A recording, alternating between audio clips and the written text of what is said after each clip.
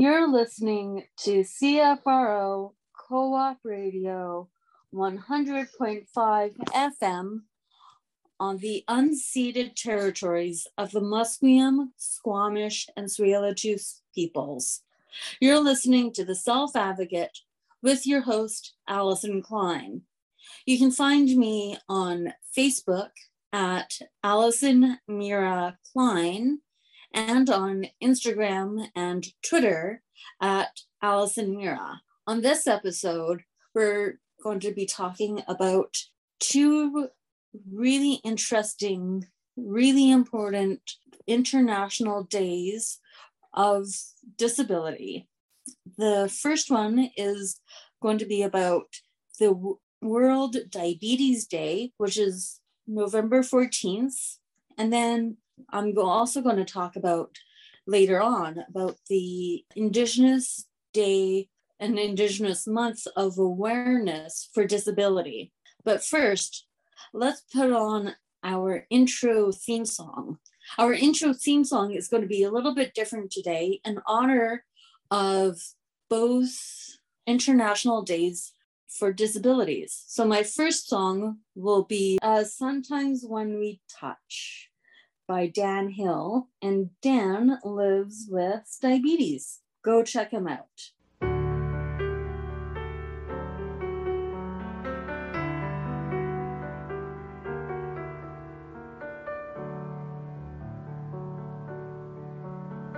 You ask me if I love you, and I choke on my reply. I'd rather hurt you honestly than mislead you with a lie.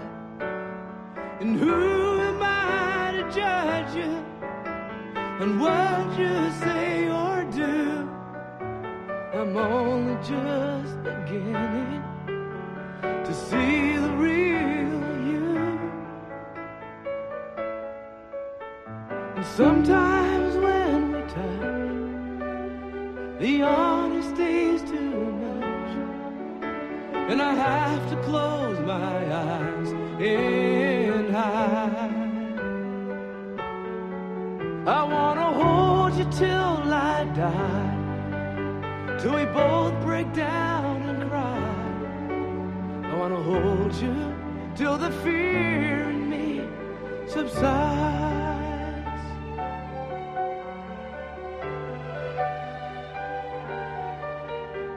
Romance and all its strategy leaves me battling with my pride. But through the insecurity, some tenderness survives. I'm just another writer, still trapped within my truth. A hesitant prize fighter, still trapped within my youth. Sometimes when we touch, the honesty's too much, and I have to close my eyes and hide. I wanna hold you till I die, till we both break down and cry. I wanna hold you till the fear in me subsides. At times I'd like to break you and drive you to your knees. At times I'd like to break through and hold you endlessly. At times I understand you, and I know how hard you try. I've watched while love commands you, and I've watched love pass you by. At times I think we're drifters, still searching for a friend, a brother or a sister, but then the passion flares again. And sometimes when we touch, the honesty's too much, and I have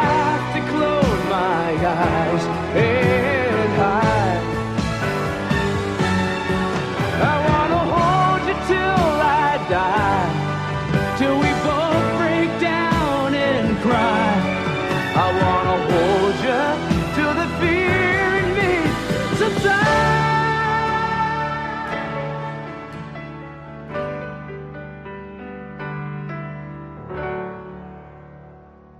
The song you just heard is Sometimes When We Touch by Dan Hill. Dan Hill is a comedian from Toronto, and he lives with diabetes.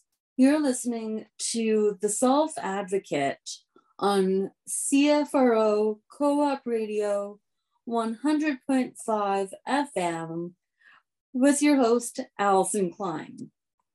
You can find me on Facebook at Allison Mira Klein and on Twitter and Instagram at Allison Mira. So this episode, I'm going to talk about the World Diabetes Day, which is November 14th every year, and about the Indigenous Disability Awareness Month, which is all of November. But first, I'm going to be talking with Laura Siren, who is the CEO of Diabetes Canada, about World Diabetes Day. Thank you so much, Laura, for talking with me today. Thank you for having me, Allison. It's my pleasure to be here. First off, why is World Diabetes Day so important? Why should we care? Why is it so important to know about this? Yeah, it's a great question because I know there seems to be a day for everything, but the reason that World Diabetes Day is so important is because diabetes is such a significant disease in terms of how many people have it, Allison, but also how it impacts your life. So just to give your listeners a sense, in Canada alone, there's 11.5 million Canadians who either live with diabetes or are at high risk of it.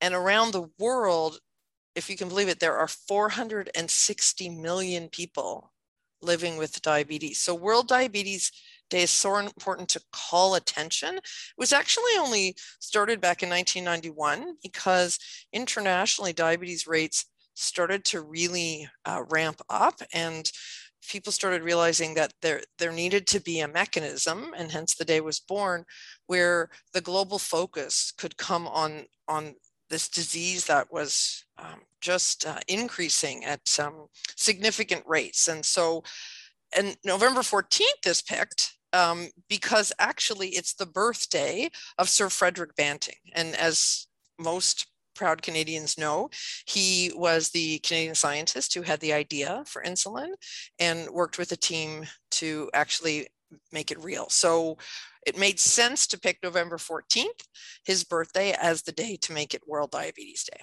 That is so important. I didn't know that 11 million Canadians either have diabetes or are at risk of getting diabetes. That's a large number of Canadians. Yeah, right now it's 1 in 3. And if we don't do anything about it, Allison, over the next 30 years, that will go to 1 in 2 who either have it, and I count myself among that, I live with type 2 diabetes, or are at high risk of it. So 1 in 2 in a couple decades, that's pretty sobering stat to think about, and why it's important to think about, well, what can we do about it?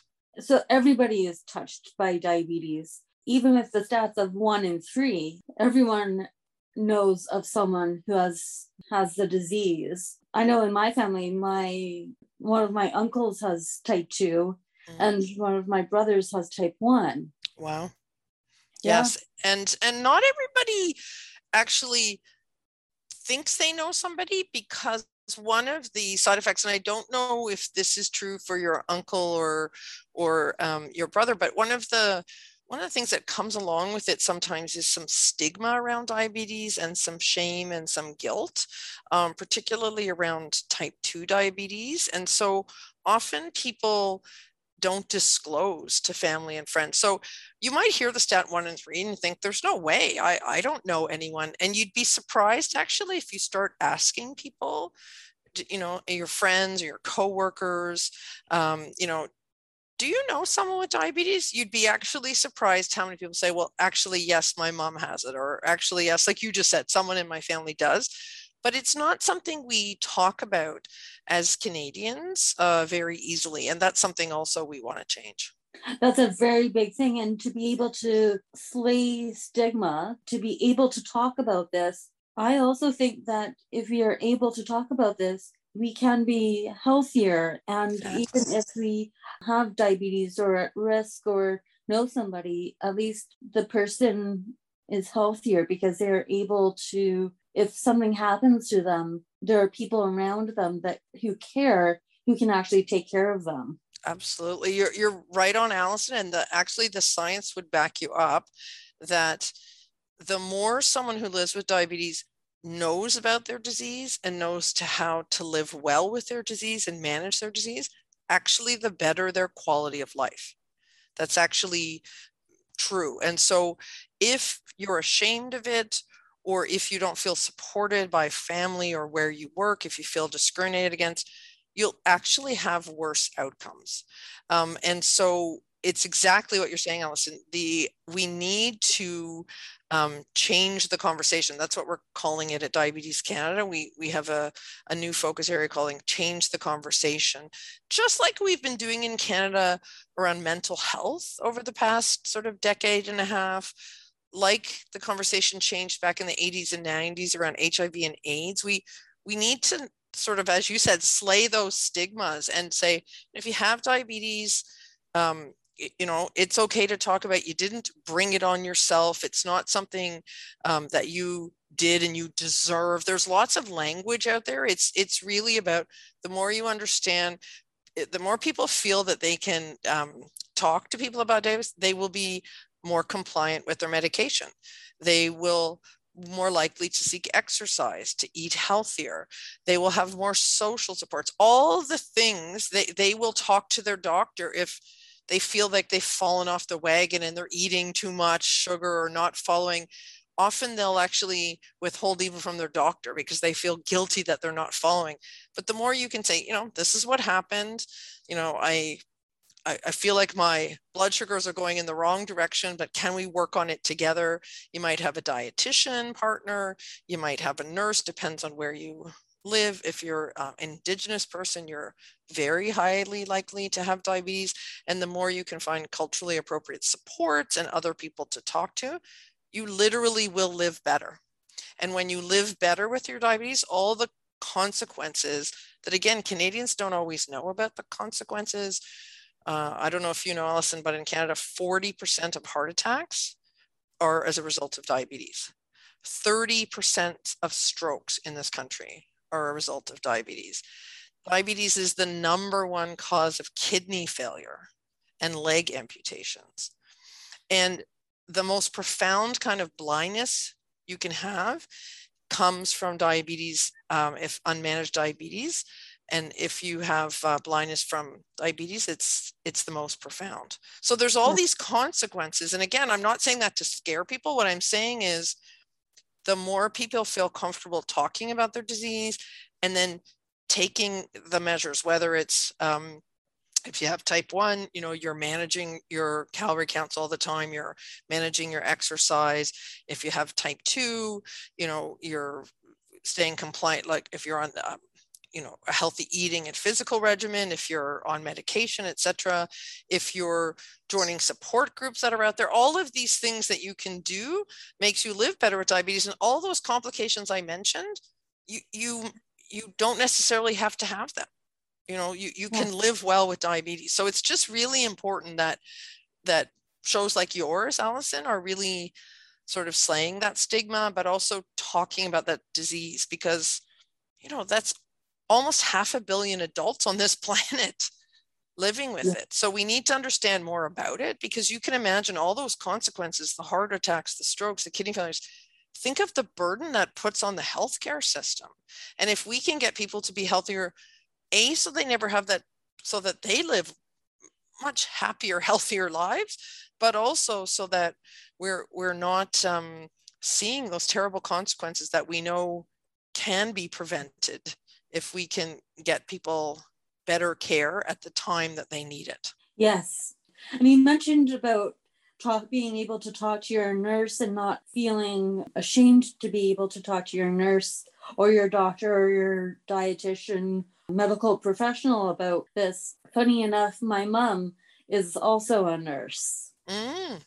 And she was and a diabetes educator. Oh, wow. So she's been on both sides of the spectrum, Yes. taking care of my brother as a patient and then turning around and helping others with who also live with diabetes to take care of themselves. And she also says, you're not a good diabetic or a bad diabetic. You have diabetes. Exactly. We, Exactly.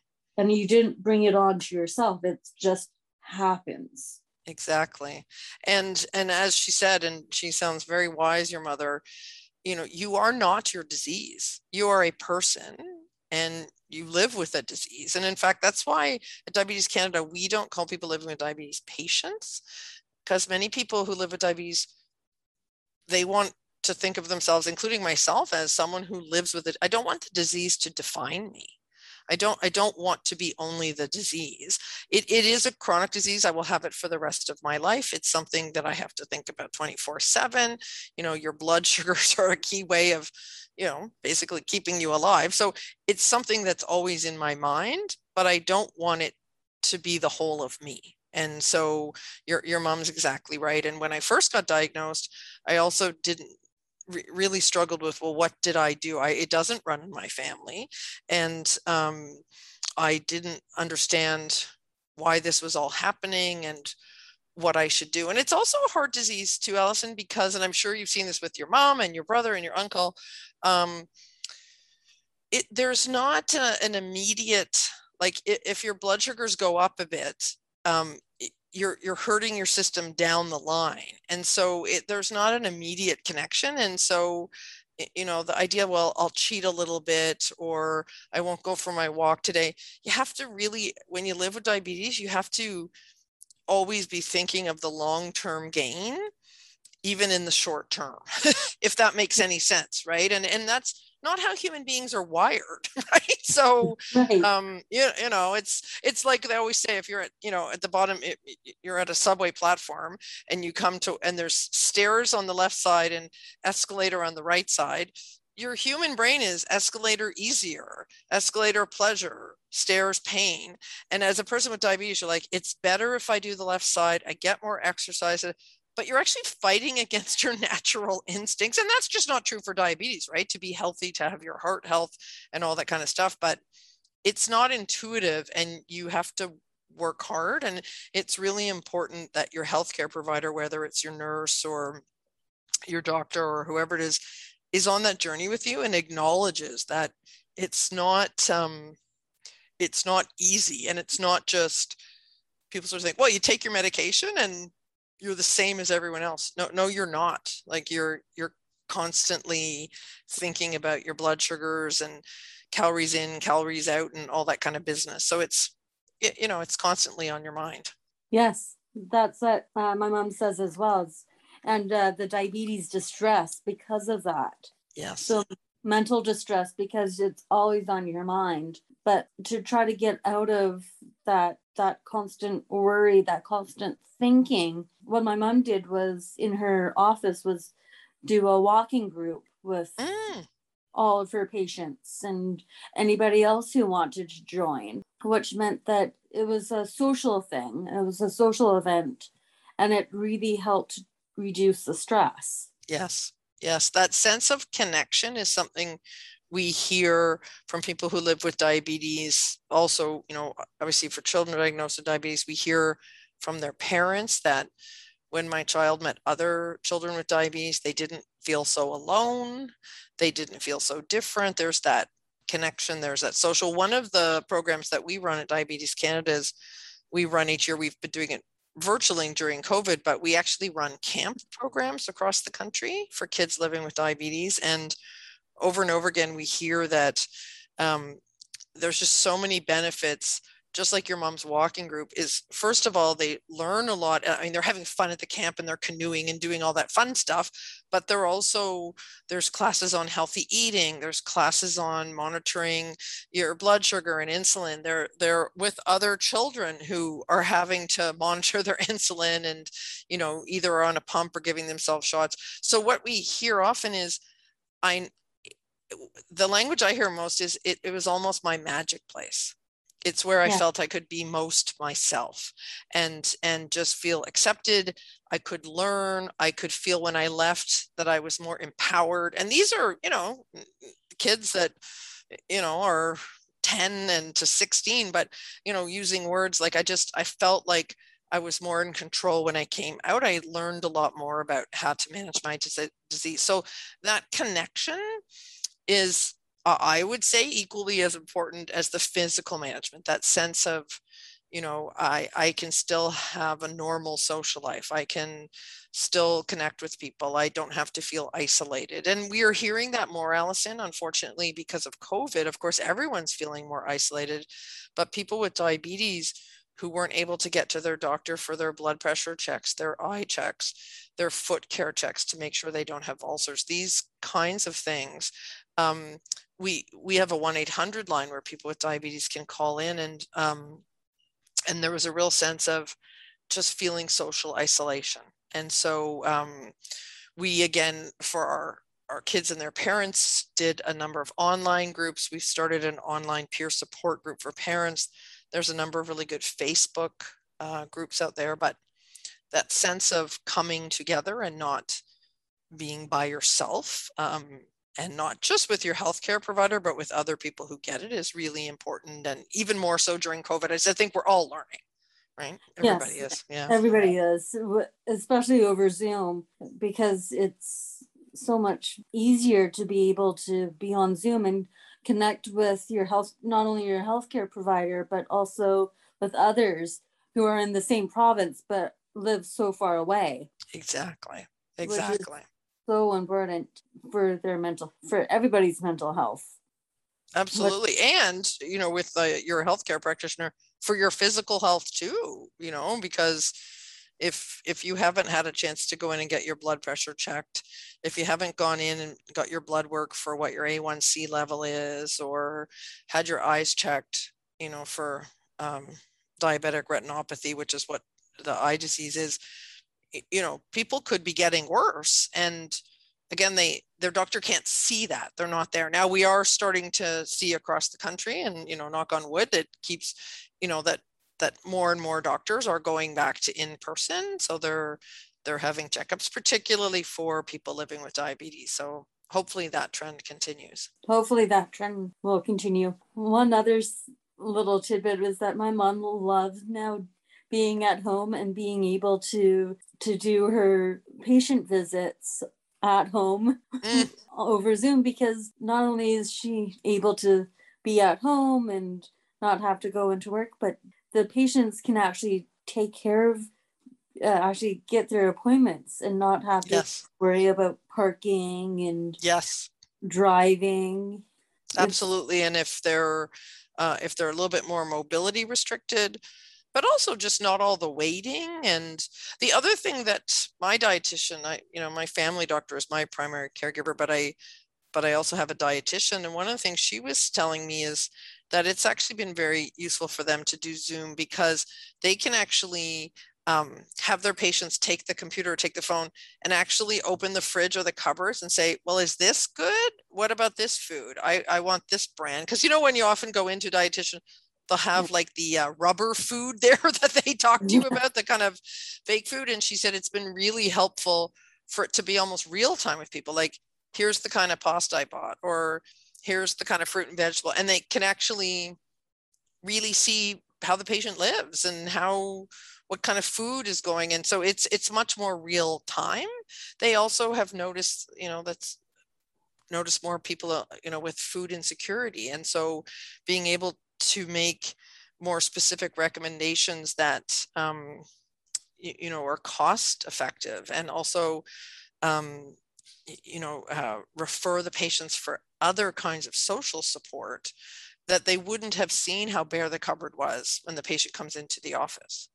But now that they're seeing the patient at home, they can experience a little bit more the whole patient and what they're, what they're dealing with.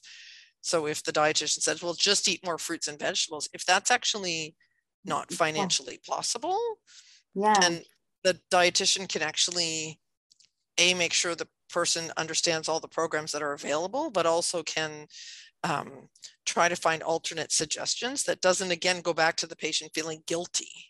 Like, well, I know I'm supposed to do that, but I can't afford it. And I'm embarrassed to say that. And it's like, no, now they can. So it's interesting. COVID's had some really interesting. Yeah, going virtually, I think in some ways has been very good, as your mom's experiencing, and also can't replace. And I hope we're going to end up with sort of a hybrid model. Yes, hopefully the hybrid model. My mom also sees that with the cost, as a lot of her patients seeing with their medications, like it's sometimes cost prohibitive. Yes, absolutely. Yeah, no. And we are constantly, one of the things at Diabetes Canada that we're constantly doing is working with governments at a provincial, territorial, and federal level around coverage and the costs of, so are glucose monitors covered? What are the costs of certain prescription drugs? Because you certainly want to have people who live with diabetes be able to, if there's great treatments, that's great, but if you can't access it, then what good is it, right? And so part of, we spend a lot of time and energy on being the voice of people living with diabetes to governments and talking to them about what are the new treatments and what sort of coverage, because of course governments have to be careful with costs, of course they do. And so part of our job is to really do an analysis of what does the research say, what really is going to make a difference for people with diabetes, because again, if you can prevent those complications I talked about, Allison, later on, if you can prevent those, we can make a strong argument to government that you're actually saving money by keeping people with diabetes healthier up front. Then you're not paying for the heart attacks and the stroke and the kidney failure and the dialysis. And so we've had some good success in trying to increase coverage and access to things that might be cost prohibitive if you had to pay for them privately. That's a big thing. And especially with the glucose monitors, my mom particularly likes the Freestyle Libres because the Freestyles, it's newer technology, A, which is great, and B, it's not as expensive as many of the other brands. Yeah, and for us, what we always say is that it's really important that someone living with diabetes talks to someone like your mom about what are the options out there and what might be the best one for me given my circumstance. And very experienced healthcare professionals like your mom will have a good sense of that. And the person living with diabetes should, because those are always individual decisions, right? What's covered, what's best for you, what are your needs, how progressed is your diabetes, are you type 1, type 2, all of these things. And so it's really the best thing to do is always have that discussion with your healthcare provider of, well, what's out there and what might be right for me. And healthcare providers are most always well equipped to have that discussion. Which is nice. And because my mom has been experienced and so well equipped, she was named the 2020 Diabetes Canada Diabetes Educator of the Year. Oh my goodness, congratulations to your mom. That's wonderful. I did not know that, Allison. Those are she was in stiff competition because there's many diabetes educators across the country. So for her to get nominated, she must be quite special. She is, and she's a force to be reckoned with. In a good way. In a good way. That's great. Really funny how she can be a force to be reckoned with, but her patients get better care because of that. Exactly. Yes. I mean, that kind of passion and that kind of commitment, but also sort of being an advocate for your patients, really going to the mat for people who are under your care. When you run into healthcare providers like that, you want to stick with them. And I have found in diabetes, there's really very many of them. I think because it's a chronic disease and people literally, have to battle and live for decades. Well, and your mom would have seen this in your brother, right? And Yes. it's never going to end. It's 24/7, 365, right? And so I find the healthcare professionals that come into diabetes really also get that same sense of intensity and passion and dedication. And it's amazing. As someone who works at the not-for-profit, it's I'm just blown away by the way that healthcare professionals and people living with diabetes will go and above and beyond for others in the community. And it's so encouraging. It is. It's being able to have people in the community who will go to bat for others and in the community is like no other. Yes, absolutely. Absolutely. Well, that's what a small world, Allison. That's so nice to know that about your mom. Yeah, wouldn't you know? So I've definitely hear it all the time at home since COVID, what to do with all of the new technology and ratios for food groups and insulin and the whole 9 yards. And by the end of each conversation, I'm yelling in the kitchen to the poor patient on Zoom, it's this answer. It's this answer. You're getting your training by proxy there. Yes. That's amazing. That's really good. Well, it sounds like you're also a passionate advocate, which I try to be. Yes. Yes. I go, is this ratio?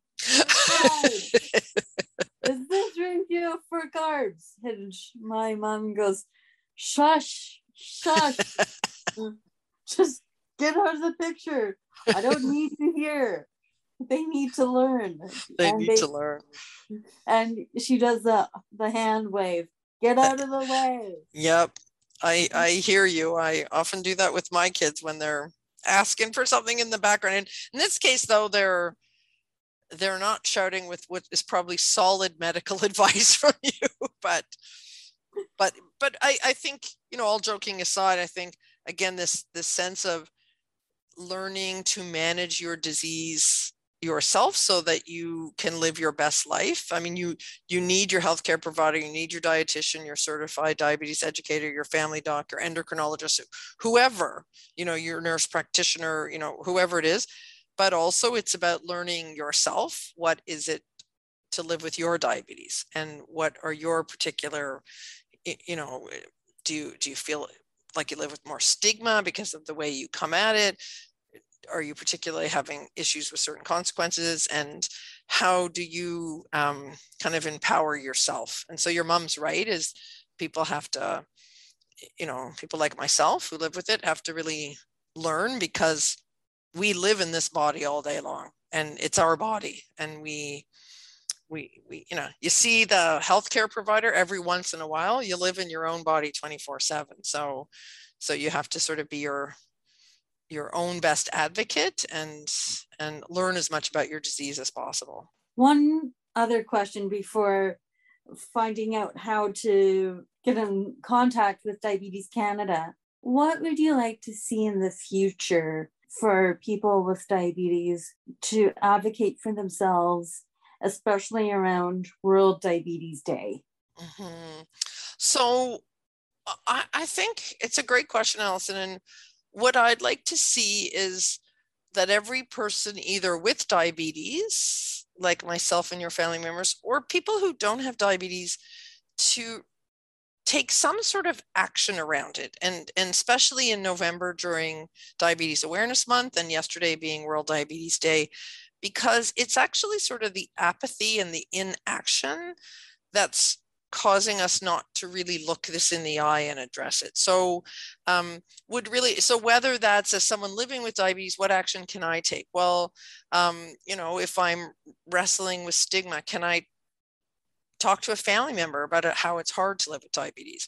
If I've been struggling to stay on my medication, can I make an appointment with my doctor or healthcare provider to talk about why that is and see if there are options? If I don't have diabetes, can I learn more about it?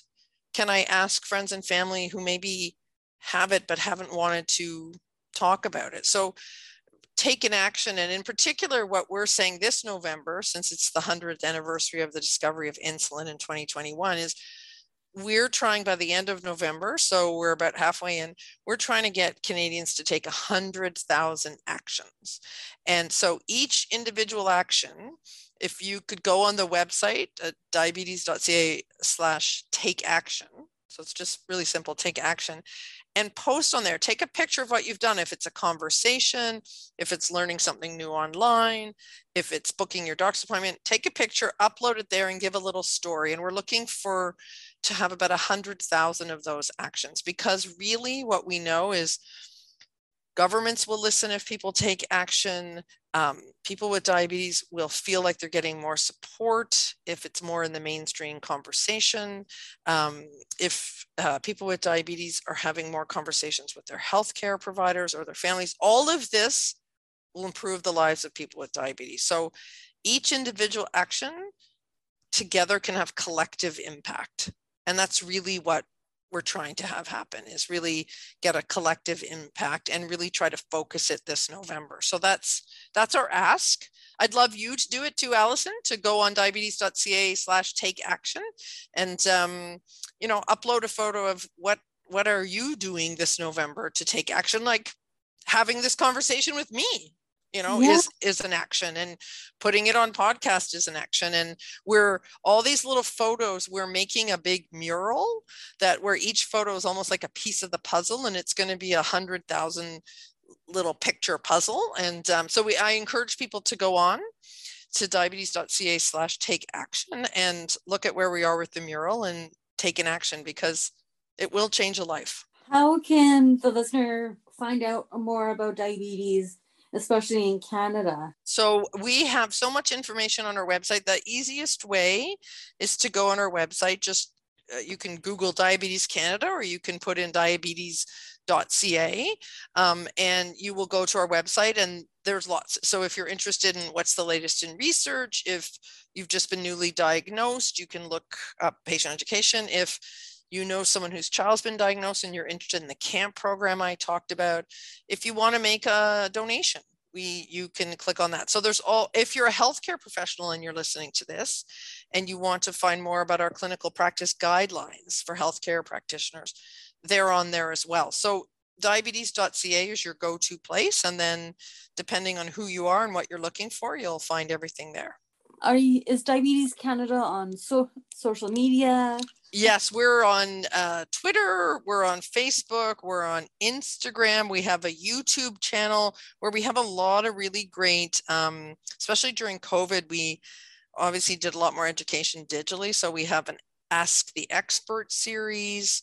We have one called How to T1D. So how to do different, like how to live with T1D, how to think about transitions, all this sort of stuff. So you can check out our YouTube channel, all of those things. If you just put in Twitter Diabetes Canada, or in Facebook, or in Instagram, we're all, and we always have changing content, the latest research, or the story of someone living with it, or a new way to connect with your fellow folks living with diabetes.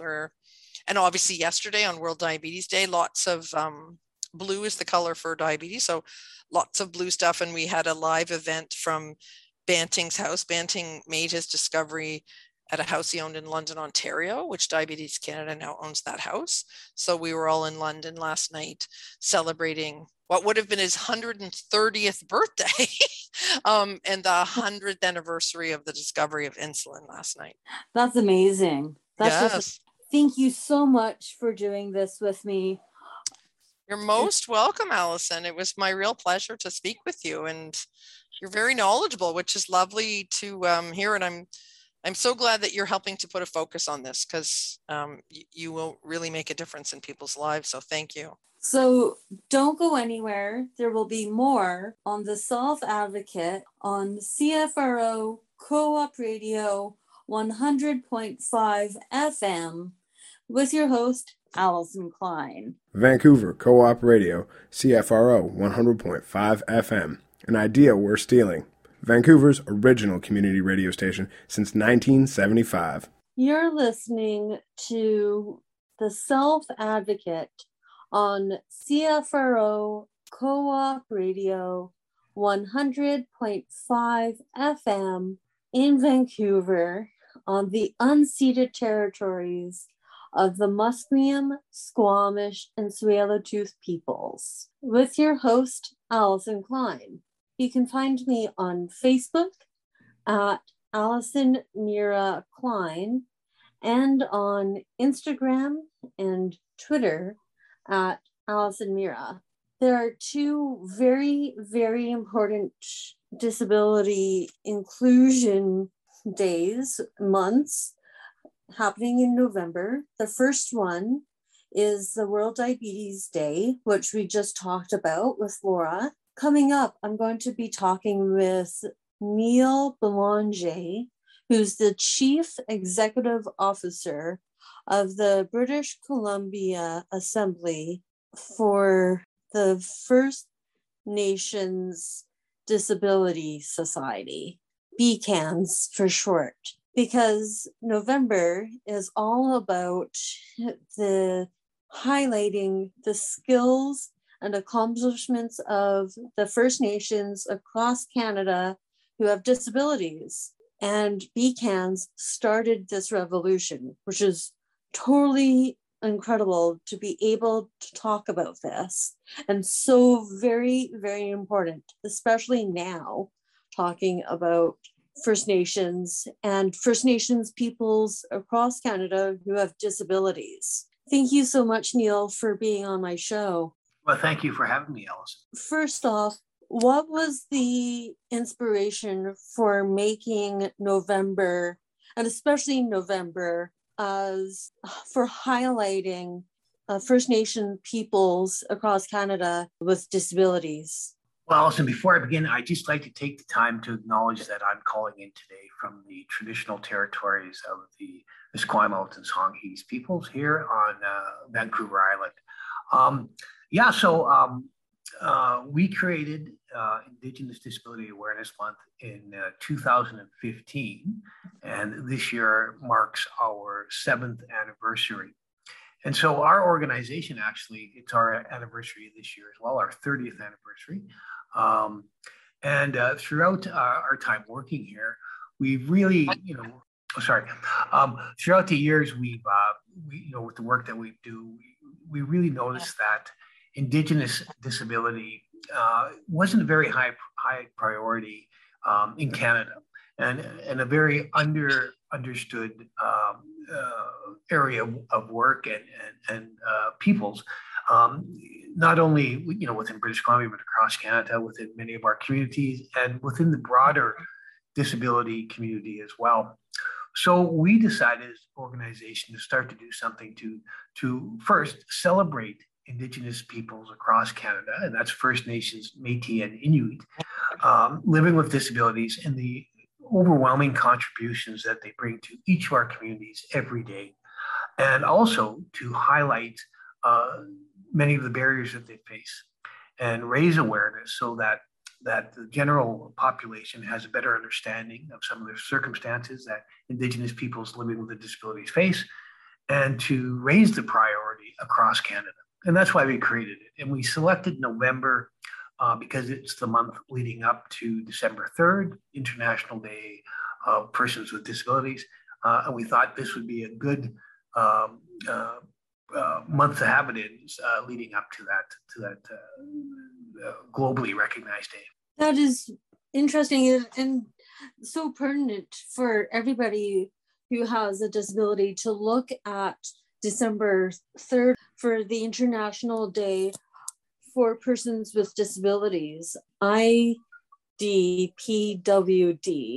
for short. And I always thought of the National Indigenous Day, which is in June, June 21st. So thinking of November totally makes sense now. And to look at Indigenous peoples across Canada, not only in June, but all year round, and having that in November, it makes me think of that. Yeah, we think it was a good month. And as far as we know, Indigenous Disability Awareness Month is the only Indigenous disability specific initiative awareness month anywhere in the world. So it's really good that it's come from BC, and it's really good that it's in Canada. And yeah, we're quite proud of it, and quite proud of how it's progressed over the years. And I also thought of the intersectionality of not only being First Nations, but also having the disability mixed in as well. And I've heard that a lot of the disability justice and advocacy, there's a lot of complaints of it being so white, and having BCANs highlighting and pushing for disability justice and advocacy that's not white and colonial is huge. Well, certainly. Really raising the awareness and priority of Indigenous disability in Canada, but also the month is also designed to break down some of the barriers, though. Because like we said, Indigenous disability is not a very high priority within governments and communities, and again, the broader disability community. And it's often because of a lack of awareness. It's, sometimes we think it's because organizations and people may be, reluctant to reach out to Indigenous, communities and organizations like ourselves. For a number of reasons. They're worried about the protocol of how doing it. Sometimes jurisdictional issues are there. They don't believe it's part of their mandate. So there's a number of reasons why the lack of priority has been there. And hopefully, part of the purpose of the month, will be to break down some of those barriers as well, and sort of start having more collaborations and more partnerships and more understanding of Indigenous disability, by non-Indigenous communities and organizations. That's a big thing. And I also thought there's a law that was passed federally for children that was passed not too long ago.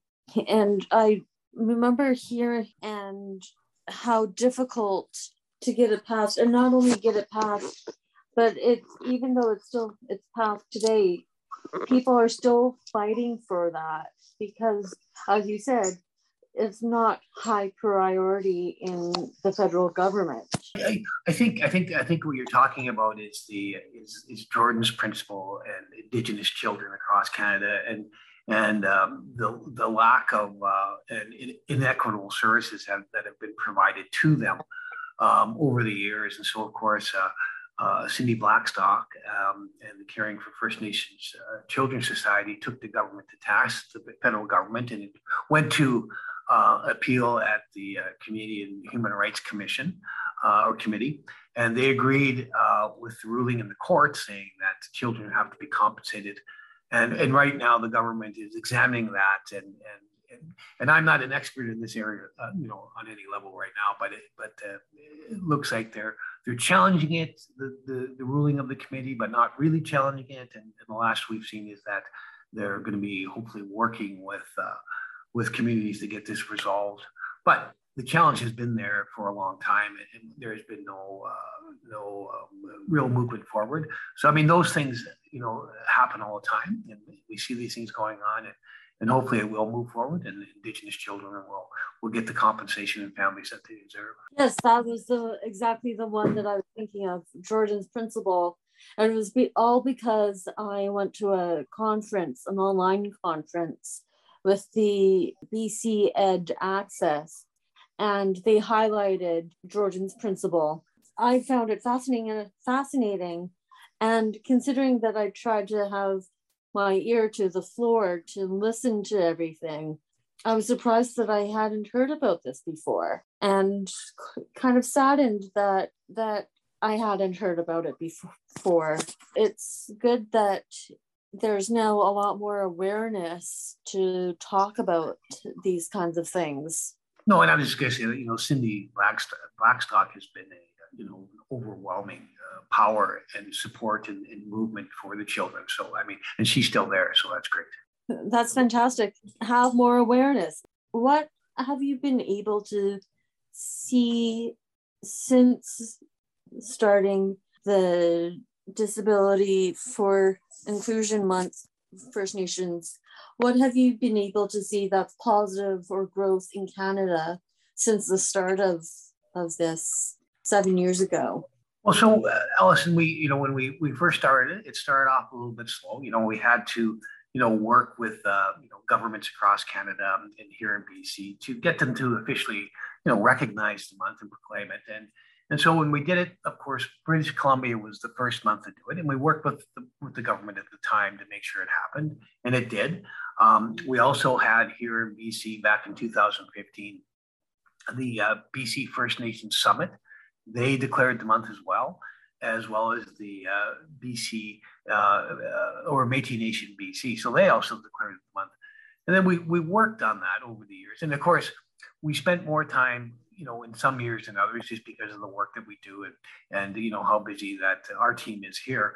So we kept on, working with governments and sending out, letters and meeting and discussing, the importance of Indigenous disability, the importance of raising awareness. And then we saw in 2016, the government of Saskatchewan declared the month. So we worked with them and they declared the month as well. The National Assembly of First Nations, based out of Ottawa, they declared the month. The Council of Yukon First Nations, they then declared the month. And we keep going. And every year we see new organizations and communities declaring the month. This year, the province of Manitoba declared the month for its first time.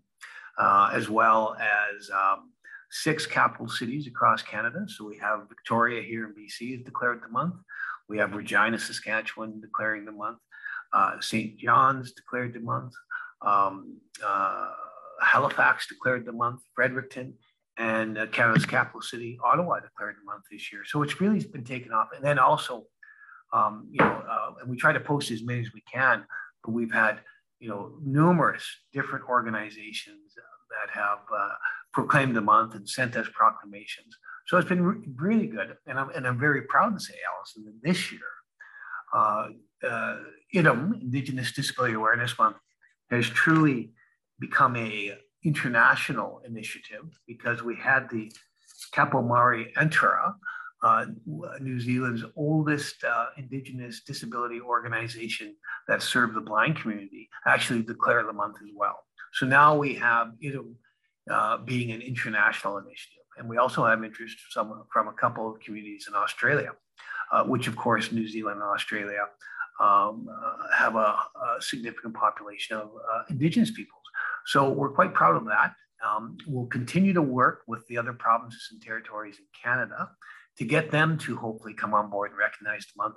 And one thing I didn't note is that back in 2017, the United Nations recommended to Canada that they recognize the months nationally every year as well. So that's one of the goals we're working for right now, is to get Canada to recognize the month every year nationally and help raise that awareness and then hopefully see more resources going towards Indigenous peoples living with disabilities in Canada. That's amazing to be able to not only see different provinces and the territories recognizing this and the capital cities, but also having the United Nations, New Zealand, and Australia coming on board.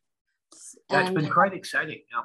It's been very good. I mean, and this year and last year too, the Prime Minister did a video talking about Indigenous disability, recognizing the month and talking a little bit about us. We've seen, and if you go to our Twitter page, we have various notable people and organizations supporting it. We sent out different promotional materials, a shirt this year.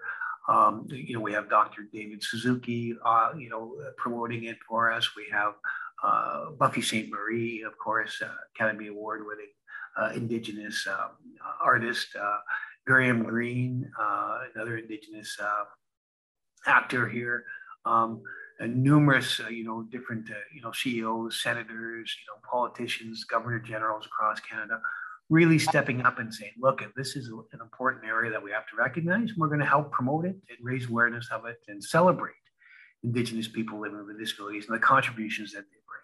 So it's exciting to see. And, we just keep moving forward. Buffy St. Marie, she's one of my favorite artists, especially because I do like folk music. So being able to see that and hear from her talking about that. Yeah, she did a really nice video for us and was wearing our shirt and our toque and held up our card. She's, very, very nice lady. And with that thought of Buffy St. Marie making a video and wearing swag from Beacons, let's go to a quick break. Vancouver Co-op Radio, CFRO 100.5 FM, an idea we're stealing. Vancouver's original community radio station since 1975. You're listening to The Self-Advocate on CFRO Co-op Radio 100.5 FM with your host, Allison Klein. You can find me on Facebook at Allison Mira Klein and on Instagram and Twitter at Allison Mira. Right now, I'm talking with Neil Belanger, who is the Chief Executive Officer of Beacons, which is an organization that supports Indigenous peoples in British Columbia who have disabilities. It's a really important organization to follow for anybody who is sick and tired of the colonial white disability justice and activism. We talked about the highlights of the Inclusion Month for Indigenous peoples with disabilities in November. What are some of the more difficult parts of connecting people together to highlight November? Well, we're still working. So, it's an ongoing awareness campaign, right? And so, a lot of the interest that we get without reaching out, comes from the disability community and disability organizations, which is great, Indigenous communities, but we really want to reach out because, everyone in Canada, every organization here, every province, every territory, every city has a stake in disability. Sometimes we see, individuals or organizations that don't work within the disability sector or work within Indigenous communities in the Indigenous sector. They don't see the linkage there, but we all have a linkage. And really, disability in Canada and around the world, Indigenous disability is everybody's business. And we really want, those non-traditional organizations to step up and show support as well. Help raise awareness, but also learn, right? So that will open more opportunities to the people that we serve, whether that be employment or better access to services, starting to eliminate anti-Indigenous racism, disability discrimination, all those things that we would, envision a well-run, proper country to be. We'd like to see that kind of stuff. So we'd like to see a broader uptake and recognition of Indigenous Disability Month, not just within the health or disability or Indigenous sectors, but across all sectors, and by a lot more organizations. Because, like I said, we all have a stake in this, and we all should have an interest. I believe in that as well. That we all need to take an interest because we all have a stake in this. Absolutely, and sometimes that's one of the barriers that organizations or communities or peoples don't see that linkage, and they think, well, it's not something that involves me, so I'm not going to get involved. And if we think like that, then I would shudder to think if anything would happen. We all have an interest, particularly for for any person living with a disability in Canada, and ensuring their ability to thrive in whatever community they're in. And that doesn't happen now. And, so part of IDIM as well is to, raise awareness, but make a better day for all persons living with a disability, because it's a right of everybody to be able to thrive in the community that they live in, to be part of that community, to be included, and not to have to experience, these barriers that we see today. So I also see it as if one thing is affected and one person is affected, everyone is affected, all very interconnected. What do you hope in the future for Indigenous peoples, not only in Canada, but around the world who have disabilities? What do you hope to see with their lives? Well, with IDIM, we want to see it come here nationally and then internationally, and then eventually, if we get enough member states, have the UN declare it. But I mean, the overall goal is to break down those barriers, to make Canada and other countries more inclusive for Indigenous peoples living with disabilities. Employment opportunities, housing, making sure that communities are fully accessible so that you can be included in all activities, all the things that is a right of us all that we don't see right now. Within Canada, Allison, from a 2016 Stats Canada report, 80% of the First Nations communities in Canada had a median income under the poverty line. So, those are things we have to change. Better technology, access to clean water, access to safe and affordable housing, the ability to go and get a job with no restrictions on there. That buildings and attitudes do not create barriers. Things that we would think should be a natural thing that should just happen, but we know they don't. And we know that anti-Indigenous racism is very prevalent. We saw the In Plain Sight report done here in BC within the healthcare system, but that permeates into other systems as well. And unfortunately into other organizations, not all organizations, but too many. And we have to do something about that. And that's by, hiring Indigenous peoples living with disabilities employees, in management positions, leadership positions, and help educate and demonstrate the remarkable gifts that they bring, and rather than being, afraid or having preconceived notions or experiencing discrimination and racism. And we got to break down those barriers. That is so important, to break down the barriers for everyone, and especially for Indigenous peoples across Canada. One last question. What's one piece of advice you would give to an Indigenous person in Canada or around the world who has a disability, who wants to become a self-advocate? Do it, because you have the ability, you have the knowledge, and you have the expertise, right? So become involved in whatever community organization you might be affiliated with and start moving forward disability rights where you live, and find allies, right? There are a lot of allies out there, and it's a matter of connecting. And sometimes that takes time, for sure, particularly if you're dealing with a bunch of other priorities. So be patient, don't lose hope, don't be frustrated, and contact organizations like us and people like you, Allison, and other organizations. Say, look, I want to do more and I want to move forward. How can I? That is so important, to do it, find allies, and find communities like BCANS, get in touch and go for it. How can the listener find BCANS? So we have a website that we use. Our Facebook we're having trouble with right now, but our website with information on our programs and services is at www.bcands.bc.ca. Or you can see us on Twitter. We have multiple Twitter accounts, but our main account is at BCANS1. So at BCANDS and the number 1. And check us out, see what we do. We do a lot of work here in British Columbia and across Canada.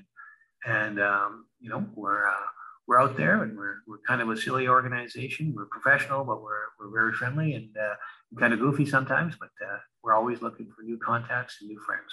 Thank you so much, Neil, for joining me and talking to me and teaching me about BCANS and about why November and the Indigenous Inclusion and Awareness Disability Month is so important in Canada and around the world.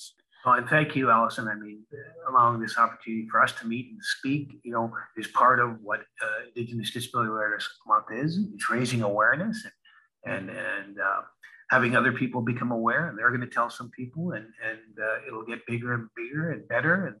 And so you're a big part of that now as well.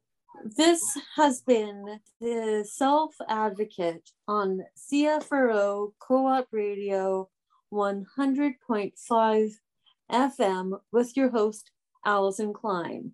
You can find me on Facebook at Allison Mira Klein and on Instagram and Twitter at Allison Mira. If you missed any part of the show or want to listen to it again, you can find it podcasted on anchor.fm or wherever you find your podcasts. To end out this show, I am going to play a different song than I usually do. I am going to play Paradise by Matt Mack. Matt Mack is an Indigenous person who is from the OG Cree Nations.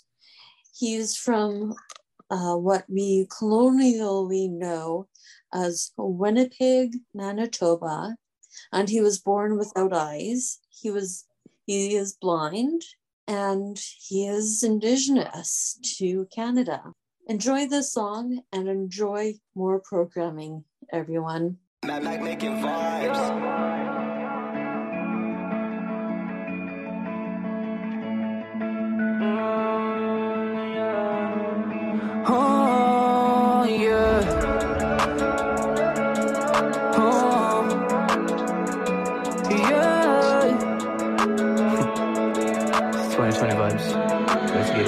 When I'm with you, I'm in paradise, paradise. I swear my eyes are paralyzed, paralyzed. Cause with you, I'm in paradise, paradise. And trust me that it's rare to find, rare to find. Used to live without a care in life, care in life. And now I am in paradise, paradise. I hold you down, I swear I'll try, so I try.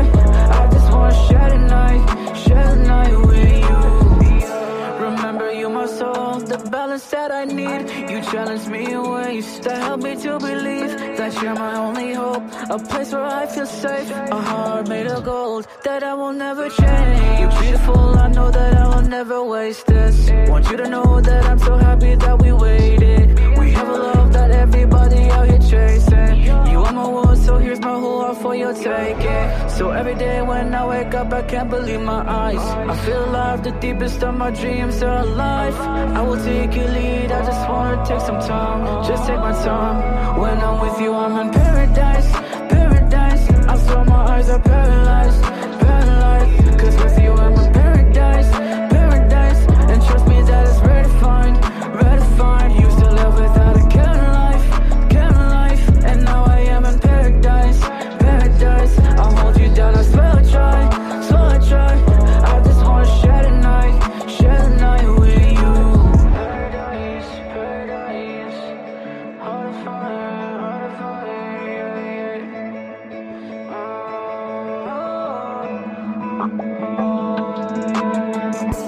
You're my love, you are my light. Like the sun, you help me shine. Through my pain and through our time. You never stray, you never learn. Girl, you're my escape, with you I hide. We'll find our way, we'll share our lives. We have a love that will not die, will not die, yeah. So every day when I wake up, I can't believe my eyes. I feel alive, the deepest of my dreams are alive. I will take your lead, I just wanna take some time, just take my time. When I'm with you, I'm in paradise, paradise. I swear my eyes are paralyzed, paralyzed. Cause with you, I'm in paradise, paradise. And trust me that it's rare to find, rare to find. Used to live without a care in life, care in life. And now I am in paradise, paradise. I'll hold you down, I swear I'll try, so I try. I just wanna share the night with you. my eyes. I